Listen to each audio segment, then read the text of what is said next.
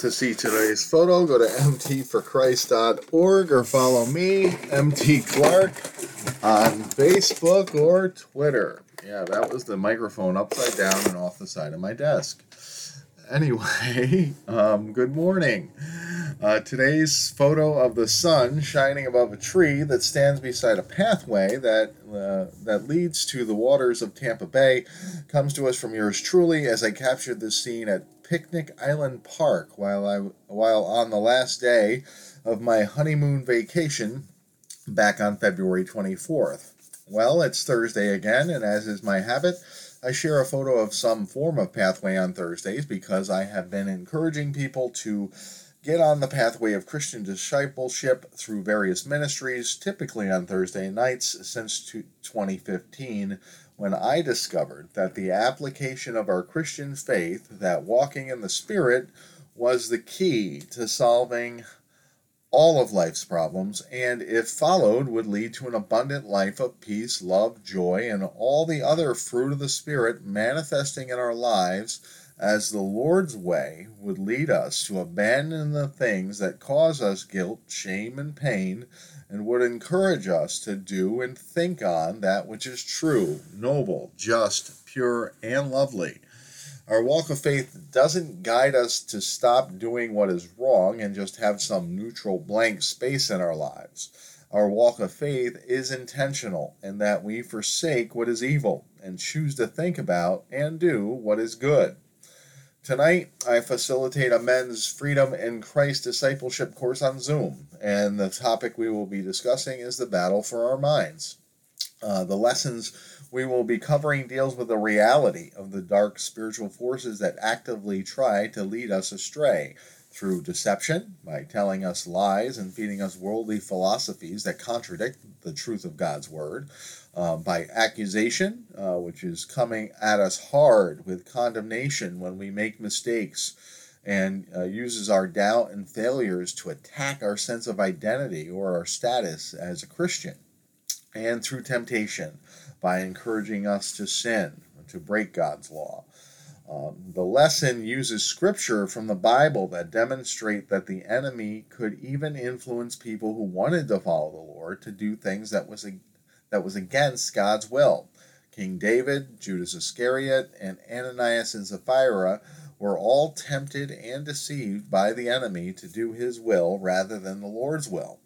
And the Apostles Paul discourse on the full armor of God in the book of Ephesians demonstrates that we are subject to the enemy's attacks and need to follow the advice in James 4:7 that tells us to therefore submit to God, resist the devil, and he will flee from you. So how do we do that? And how do we know when we are being fed thoughts that come from the enemy, or if they are something we learned in the world, or if they are our own sinful ideas? Well, the good news is that the same defense against the spiritual forces of darkness will also work to help us overcome worldly influences and our own bad ideas. We submit to God by agreeing that His Word is true and by choosing to live by its principles. But our faith is not just rule-keeping. Our faith is a relationship with God where we recognize that God isn't somewhere off in the distant cosmos, but that He is immanent, that God is near. He encompasses or is manifested in the material world, and that God is personal and relational. He reveals Himself to us as Father, and He loves and cares for us and wants us to benefit from a relationship with Him. God proved both His immanence and love for us by sending Jesus into the material world to speak the truth of His Word, to demonstrate His standards by living a sinless life, and by paying for our sins on the cross.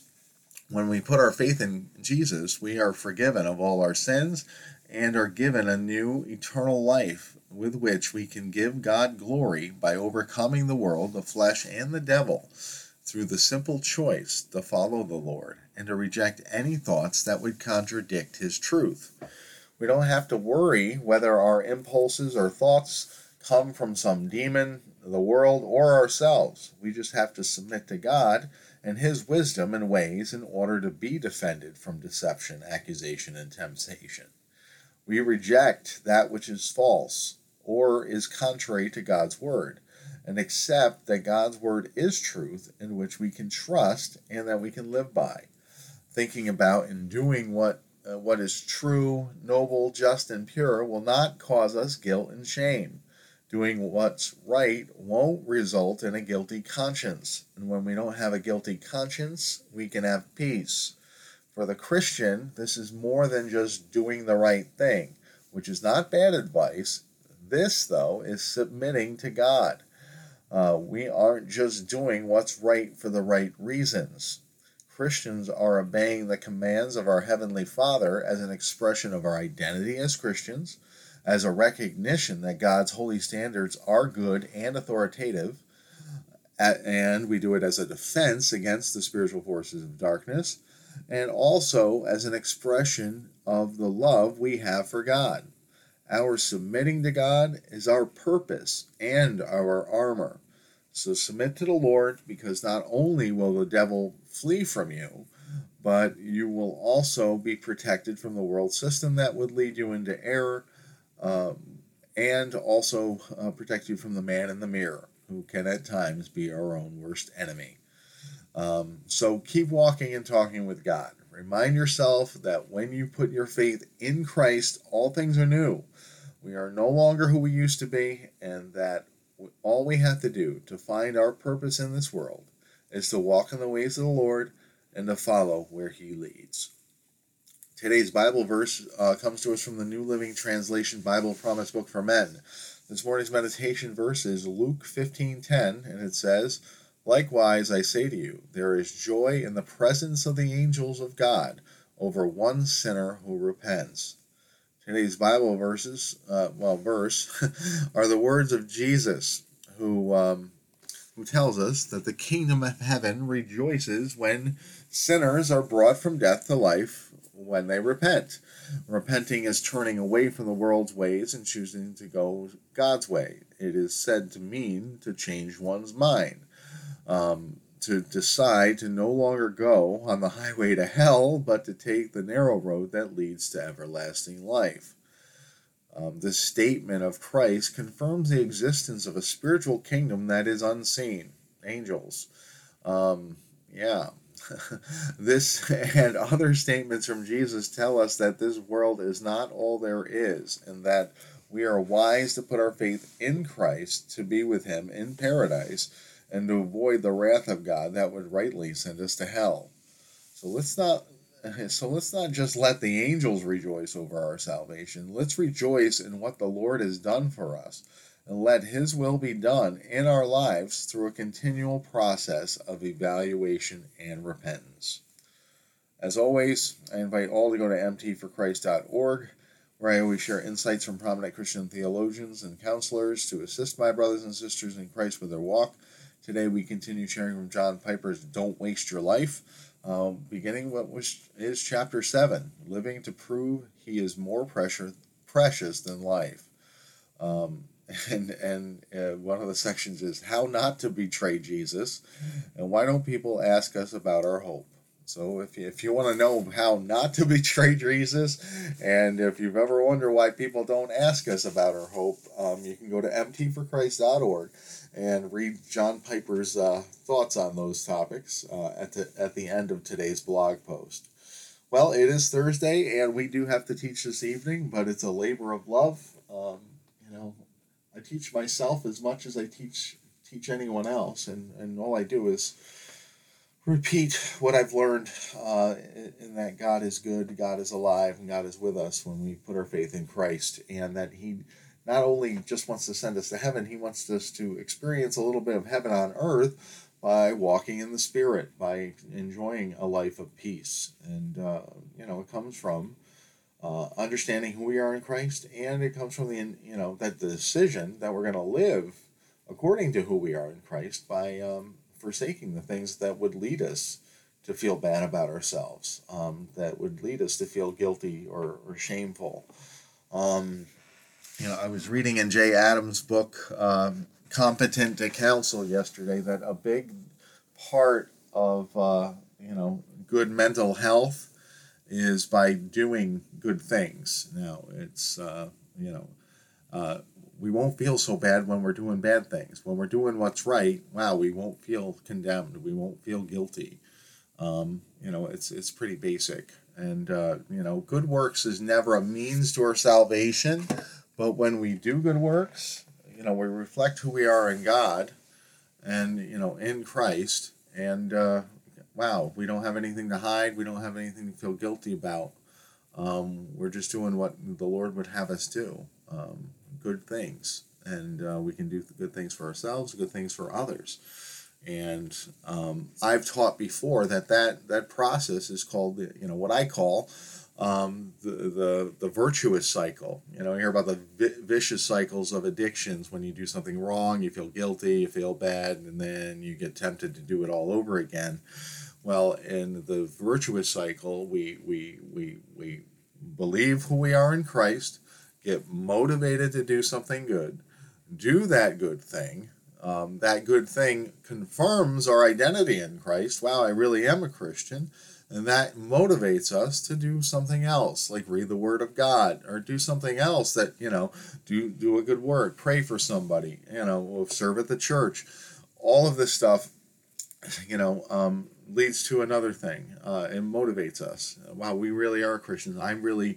I feel good about this. This is the way this is the way that Jesus would have me live my life. And, I'm really following him by doing these small things, these small little brush strokes create a work of art. That is our Christian life. Every little thing we do, gives glory to God when we're walking in His ways. Wow, he read his Bible today. Wow, he's praying. He's praying for people. He's praying for himself and his loved ones. He's going to walk and represent the kingdom of God on earth, and everything he does. When we walk in this, when we walk this out, how can we not have peace and joy, and be faithful to it? These fruit of the Spirit just come from us walking in the Spirit. That's living according to God's truth. Instead of doubting, like, I'm a no good sinner, we can confirm our faith by the things we do. Not that they make us a Christian, but they're descriptors. That's what Christians do. Well, yeah. We do good works. It doesn't make us a Christian. Christ makes us a Christian.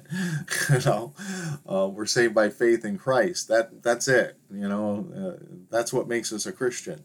The good works are our purpose in life, not the means to an end. So, let's move on with the good works by praying for everyone today, as we need to get out there in the world and support our families, which is a good thing, by working and by doing the best, representing God by doing the best job we can, and by enjoying our lives, noticing the beauty and the creation out there, and everything that, by speaking a good word, an encouraging word, all of this, it all becomes, an expression of who we are in Christ, and a form of our obedience to God, and it just happens to be a defense against the spiritual forces of darkness too. So let's walk in it and let's pray. Lord God, Heavenly Father, thank you for another day in your kingdom. Lord, we thank you for all you've done for us by saving us, opening our eyes, and having the angels rejoice over our decision to repent and turn to you. And so let us rejoice with the angels today as we recognize who we are in Christ, what you've done, and how good life is because you made it, and you direct us to go in the way we should have always went, and have finally found. Lord, we pray for the people listening today. We thank you for their presence. We thank you for their hearts that would cause them to turn to Him, turn to you, and to follow you, Lord. And to listen to a message like this. Lord, we pray for them today. We pray for your favor to be upon them. We pray for healing. to come to them if they need it, whether it's mental or physical or financial. Lord, we pray for you to move things for their good, because we know you are. But we'd love to see it in the here and now, and our lives, and in all the people listening today.